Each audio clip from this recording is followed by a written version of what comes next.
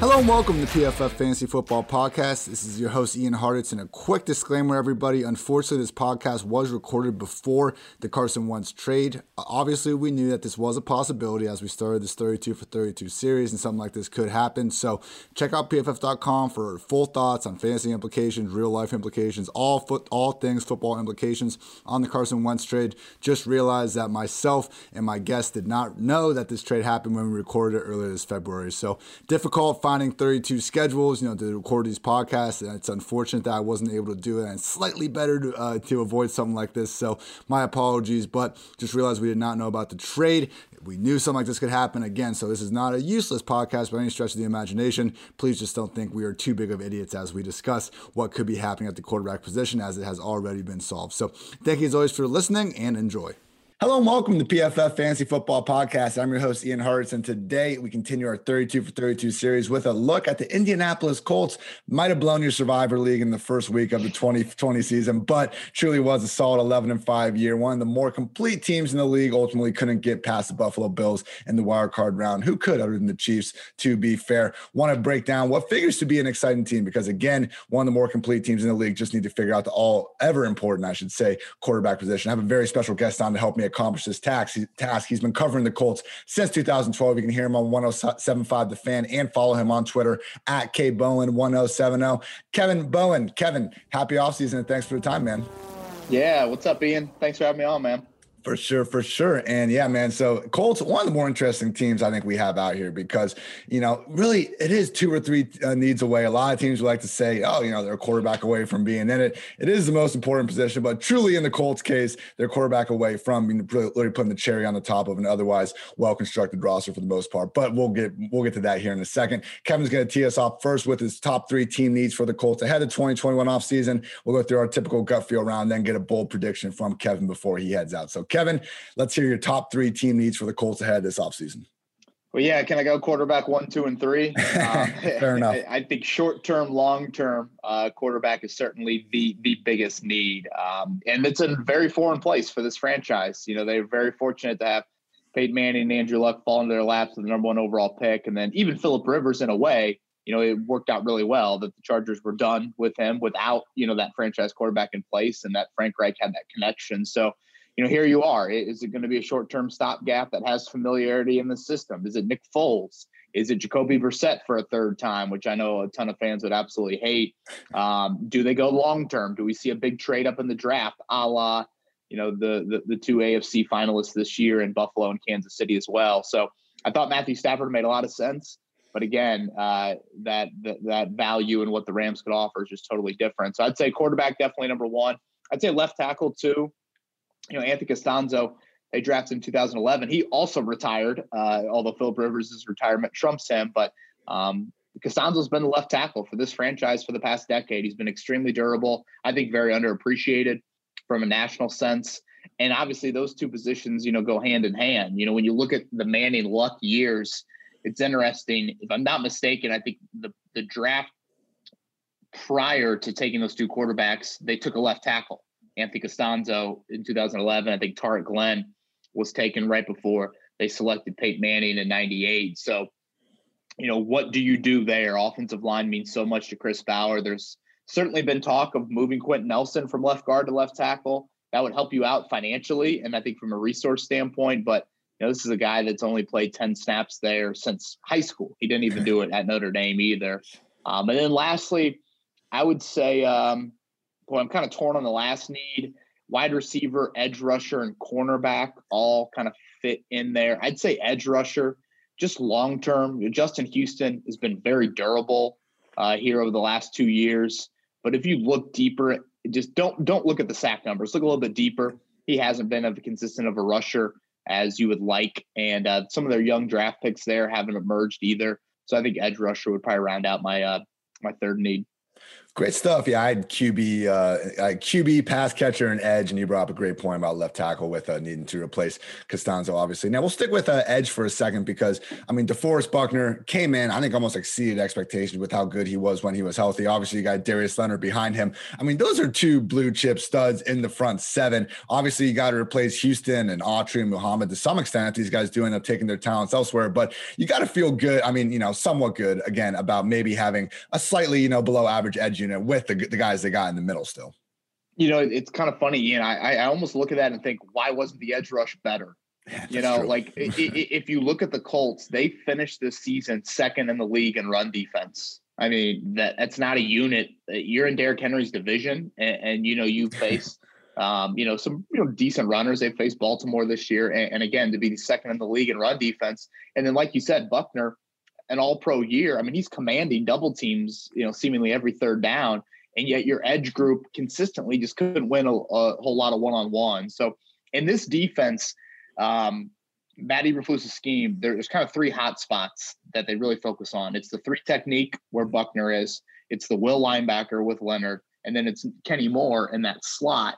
And again, three really good football players. But if you look at edge rusher and you look at outside corner, those are a bit more up in the air. Outside corner, Xavier Rhodes had a very fine year, coming here and kind of resurrecting things. But you got to believe he's going to find that money, considering the big decrease he had to take there and being cut by the Vikings. So I still look at edge rusher, which, as we know, is very difficult to find.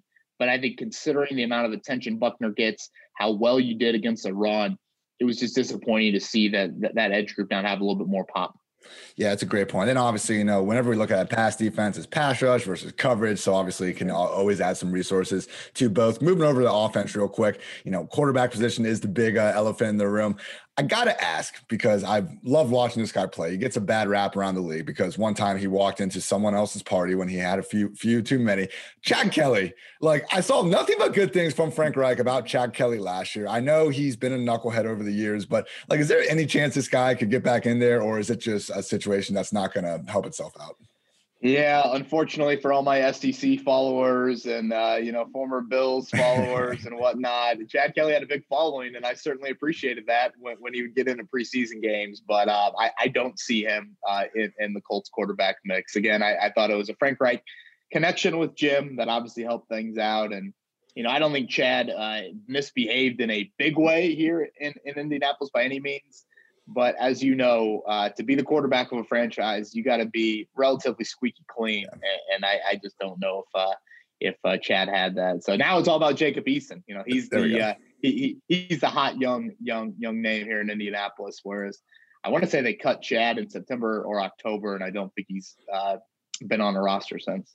Yeah, it's really been that preseason, man. You mentioned it here in the fantasy streets of the world. Us true D-gents are playing daily fantasy, even for those preseason games. And Chad, I mean, he's a stud, and he could run around. Self-pronounced second fastest QB in the NFL. God love it. Hopefully Chad figures it out somewhere else. Last thing before we move on to the gut feel round, I want to talk about these pass catchers because T.Y. Hilton. I want to hear your thoughts on if you think he'll be back. Also, Zach Pascal, someone that might not be there. Even Mo Alley Cox and Trey Burton are free agents. I feel like they really could make some moves both in the draft and in free agency here at receiver and tight end alike. It's funny. Jim Irsay, the owner of the Colts, spoke last week about, and obviously everyone would love to have this, but he goes, 10-87 in Kansas City look pretty good. We could always upgrade at wideout and tight end. I expect Zach Pascal and Mo Alley Cox to be back, two restricted free agents that I think just consistent. Mo Alley probably a little bit more high-end ceiling that, he might be 27, 28, but let's remember he's super young in his football career, considering he played basketball at VCU.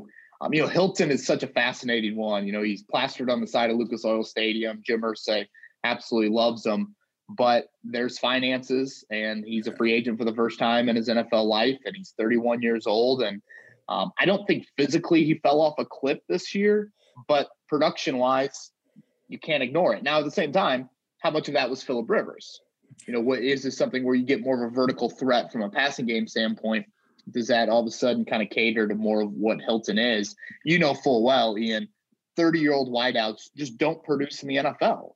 Larry Fitzgerald is a freak. Julio Jones is a freak.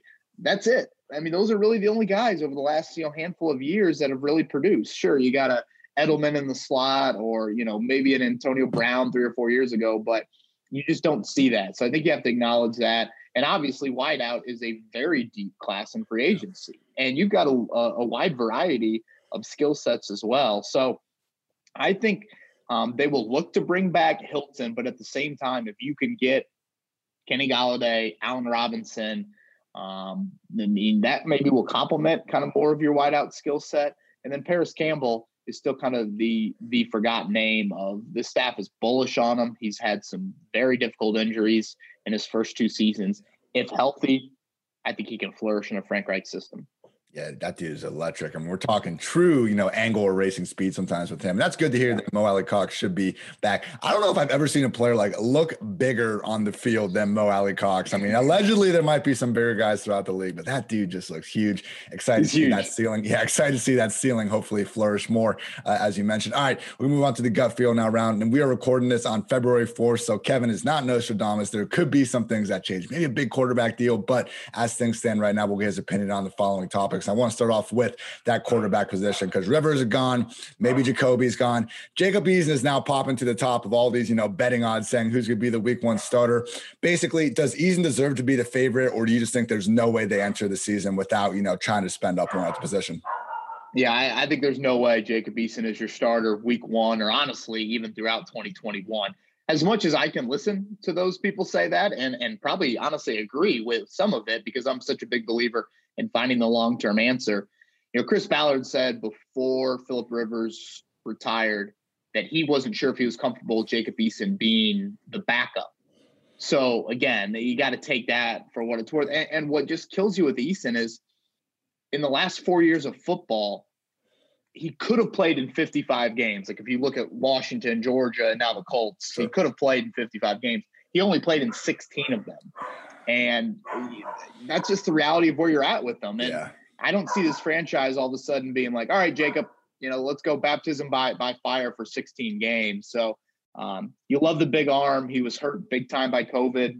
We talk about preseason dreams. I mean, I couldn't wait to watch Jacob Eason in the preseason. And then all of a sudden that happened. So that's the reality of where you're at right now. And while I'm team draft, I think we'll go with some sort of veteran stopgap. Yeah. And again, we get it. I mean, we talked about the team needs, QB, wide receiver, edge rush, maybe cornerback. But truly, if they resign a couple of their guys and are able to address the positions meaningfully well, you can't see why they would be in that win now mode. So that'll be interesting. That's one of the, again, just in terms of who can go into a system and play well right away, you can see why, Watson, some of these other guys maybe and Stafford particularly had their eye on the Colts. We're going to take a quick break to pay some bills. PFF and Sunday Night Football's Chris Collinsworth is teaming up with one of the best players on and off the field, 49ers All-Pro cornerback Richard Sherman. The Chris Collinsworth podcast featuring Richard Sherman is available now wherever you find your podcasts. They will provide the most interesting football conversations in sports every single week, and sometimes that means the discussion will venture off the field too. Additionally, Chris will be taking a dive into the game of football as he sees it, inviting in the best and brightest to talk about everything that is happening in the great game of football. Mark your calendars. You do not want to miss the best 60 minutes of insight this season. Download the DraftKings Sportsbook app now and use promo code PFF to get your shot to turn $1 into $100 when you bet on any team to hit a three-pointer in any basketball game this week. That's promo code PFF for new customers to get a shot at 100-1 odds on any basketball team to hit a three-point shot only at DraftKings Sportsbook. Must be 21 or older. New Jersey, Indiana, Michigan, or Virginia only. Restrictions apply. See DraftKings.com/sportsbook for details. If you have a gambling problem, call 1-800-GAMBLER or in Indiana, 1-800-9-WITH-IT. In Virginia, call 888-532-3500. I want to talk about this run game, particularly in fantasy land. We always want these running backs that can be, the bell cows and get those 300-plus touches. Jonathan Taylor came on so strong at the end of the year, looked like a different guy. With that said, I mean, we did see a 3-back committee for a lot of the year. I know Nyheim Hines is still going to be the pass down back. Do you expect Jonathan Taylor to be getting that 20-touch workload, starting September, or are we going to see things sink back a little bit into that Wilkins, Taylor, Hines committee before the games really start to matter? Well, I think the first domino is what happens with Marlon Mack. He's tore his Achilles in the season opener, coming off a 1,000-yard season. I mean, for what it's worth, for a quarter and a half, he looked great in Jacksonville in the season opener. And then obviously now he is a free agent and he's coming off a torn Achilles, and there's some intriguing running backs on the open market. So where is he at physically? And then where is he at, NFL wise? Like, where is he playing? The Colts have definitely not ruled that out, and they love Marlon Mack as a human and as a pro. Having said that, Jonathan Taylor deserves to be the bell cow. Like, I mean, come on. I mean, you watch the final 7 or 8 games of the season, guys not named Derrick Henry, find me a more consistent runner than Jonathan Taylor. I think he had, I want to say it was at least 70 yards in the final 7 games. And I actually think he was over 70 in the playoff game as well. So that's what we look for. And I'm sure in the fantasy world, it's so boom or bust with running backs. If you can have a consistent guy like that, boy, that is a dream. And so Taylor did that. And it's so rare to see guys, have arguably, almost 2 months of, over 70 yards in every single game. So you drafted him in the second round for a reason. You traded up for him for a reason. It took a while. He had some growing pains, and Nyheim Hines is still going to have a very carved out role, and should. But as a first, second down back, Jonathan Taylor getting 18 to 22 carries a game needs to be the norm. And honestly, I think it will be, unless you do bring back Mack. But still, even then, I don't think it's like a guarantee that all of a sudden Taylor's going to be scaled back to 14 carries a game. Yeah, I mean, particularly if he keeps playing like he did in the second half. I mean, he had the yards, and every, behind the scenes metric thing was just saying this was a truly different back. He broke like 8 or 9 tackles on runs in the first kind of 2 months of the year, and like literally tripled that over the back half of the season. This guy was impossible to bring down. That's great to hear that they should be featuring him regardless of how the Max situation turns out. How surprised were the Colts? Please continue. And then how surprised were the Colts about Taylor's disability to catch the ball? Because I know that was one of the issues coming out. Yeah, I mean, to your point, it wasn't just the production; it was how he was getting that production. It's not running behind a great offensive line and gaping holes that you and I could go get 2 yards or something. With it was, this is a guy that's making guys miss behind the line of scrimmage, and that was kind of a question because at Wisconsin, obviously, he's running behind such a great offensive line in college. Yeah, I would say his pass catching might have been the biggest surprise. I think going into the playoffs, he had 30 catches and 31 targets or something just crazy. Now, having said that, he had 2 drops that were pretty big in that Buffalo playoff game. So I think that is something just to keep in mind a little bit there. But, third down wise, Nyheim Hines, again, it's just a different element. Now, Phillip Rivers loves those type of backs on third down, and so he's no longer here. So that's something that you have to factor in. But I think Hines is too much of a weapon on that passing down to take off the field. But clearly, Frank Reich is not afraid to use Taylor. And I mean, this is not a guy that's just going to have 5 catches, for the entire season. I mean, he is going to be involved, I think right around a couple catches a game. Yeah, I remember he had that long, that short swing pass against the Texans that he just ran like 40 yards untouched. Fourth I remember, down play, yeah, that was awesome. I remember because like Jacoby, okay, we all know Rivers is better, but like Jacoby made some great plays in 2019, like off script. But that play in particular reminded me, like, you know what? If you got a smart veteran quarterback back there, just knows where the loose spot is, man, you'll take that easy pass all day long. So good to see that Taylor, even if he's not Nyheim Hines, he can still take advantage of that when the defense allows him to do so. Sticking with the receivers, we talked about T.Y. Hilton a little bit already. Perhaps they can get him back on a team-friendly deal. But, hey, they at least already got Michael Pittman and Paris Campbell. Do you think they're comfortable with those 2 guys leading the way, or do you see them trying to bring in, kind of a big number 3 member to add the group? Yeah, I think they will look heavily into that. Again, as much as they're bullish on Campbell, you can't ignore the injuries. Now, in terms of Pittman, I think he's got the potential to be a flat-out stud. I thought his yard after catch ability, I think people, look at USC and they think pretty boy wideout, what's he going to do after the catch, things like that. They forgot who his dad was. I mean, this is a guy that is pretty aggressive with the ball in his hands. I'd like to see a few more 50-50 opportunities for him, particularly in the red zone. And a lot of fantasy people were like, wait, 6'4", 220, and he's not that big of a target inside of the 10. So I think that's kind of the next step for him. Beating press coverage is probably something as well. But honestly, I could see Michael Pittman taking a big step in year 2 and really being a guy that, certainly maybe the number 1 here in Indianapolis and could push for, top 10, top 15 wideout ability. And I know that might surprise some people and that might be me going on a little bit of a ledge there, but I do think he has that type of ability, especially just the whole yard after catch. I mean, there were some screens, there were some crossers where they just got the ball in Pittman's hands, and he's a long strider and 4.5. I think he runs a little bit faster than that, honestly, with the ball in his hands. So I think those are all really intriguing traits that you got to like about Pittman.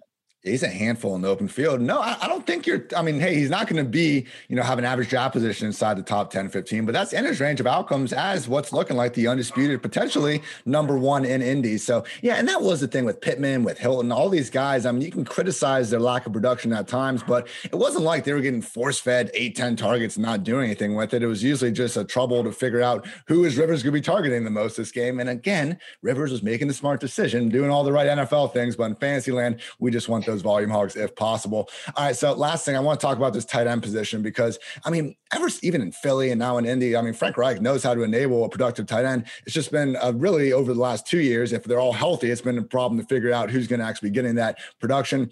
Burton's a free agent. You said they're going to try to bring back Mo Alley-Cox, hopefully.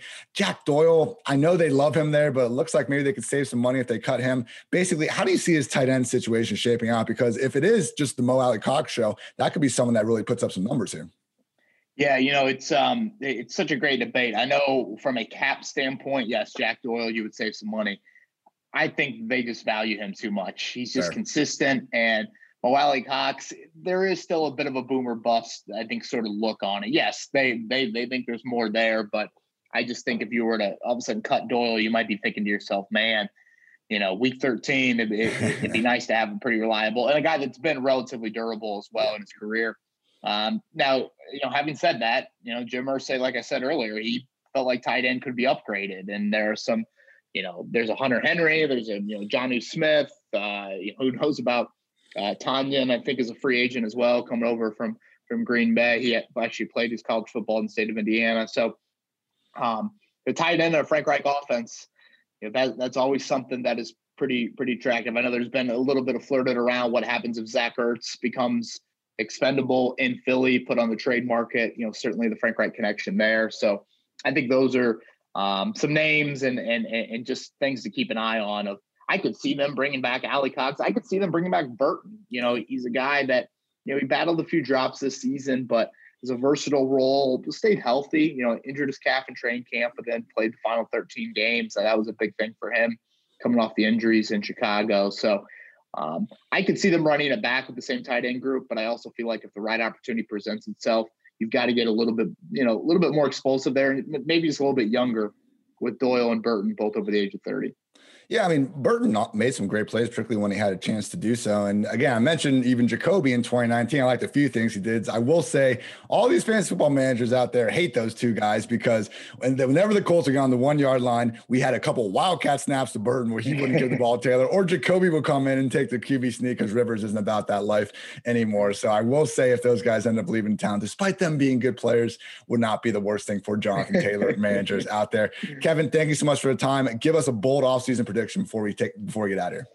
Oh man. Well, I guess I kind of hinted at it earlier. I think Michael Pittman could be a top 10 wideout this year in fantasy. I'm not going to lie. I don't know maybe where he falls in the 2021 early preseason rankings, but to me, that sounds kind of bold. So I'll say that Michael Pittman is a top 10 wideout in 2021. I love it, man. If I had to guess, I think he'd be kind of in that lower 30 range, but he's going to be one of those guys that it's going to keep popping up on, you should be drafting this guy, because when we have someone that's being priced as a wide receiver 3 that has wide receiver 1 in his range of outcomes, those are the guys you should be going after. That's why Will Fuller was such a great steal last year. And even some of those Giants guys, while it didn't work out, were looking good as well. So we chase volume, not talent in fantasy football, and Michael Pittman might just have both. Kevin, thank you so much for the time. Again, people can find you on Twitter at KBowen1070. What do you got on the docket? Where can they listen to you? Yeah, 107.5 The Fan is our radio station. I got a podcast called Kevin's Corner. Comes out every week, talking Colts. So busy off season, like we have talked about here. And so appreciate you having me on, Ian. Yeah, man. Thanks for coming on. Yeah, make sure you follow Kevin again on Twitter at KBowen1070, one of, if not the single best Colts reporter in the business. He's Kevin. I'm Ian. Thank you as always for tuning in to PFF Fantasy Football Podcast. And until next time, take care, everybody.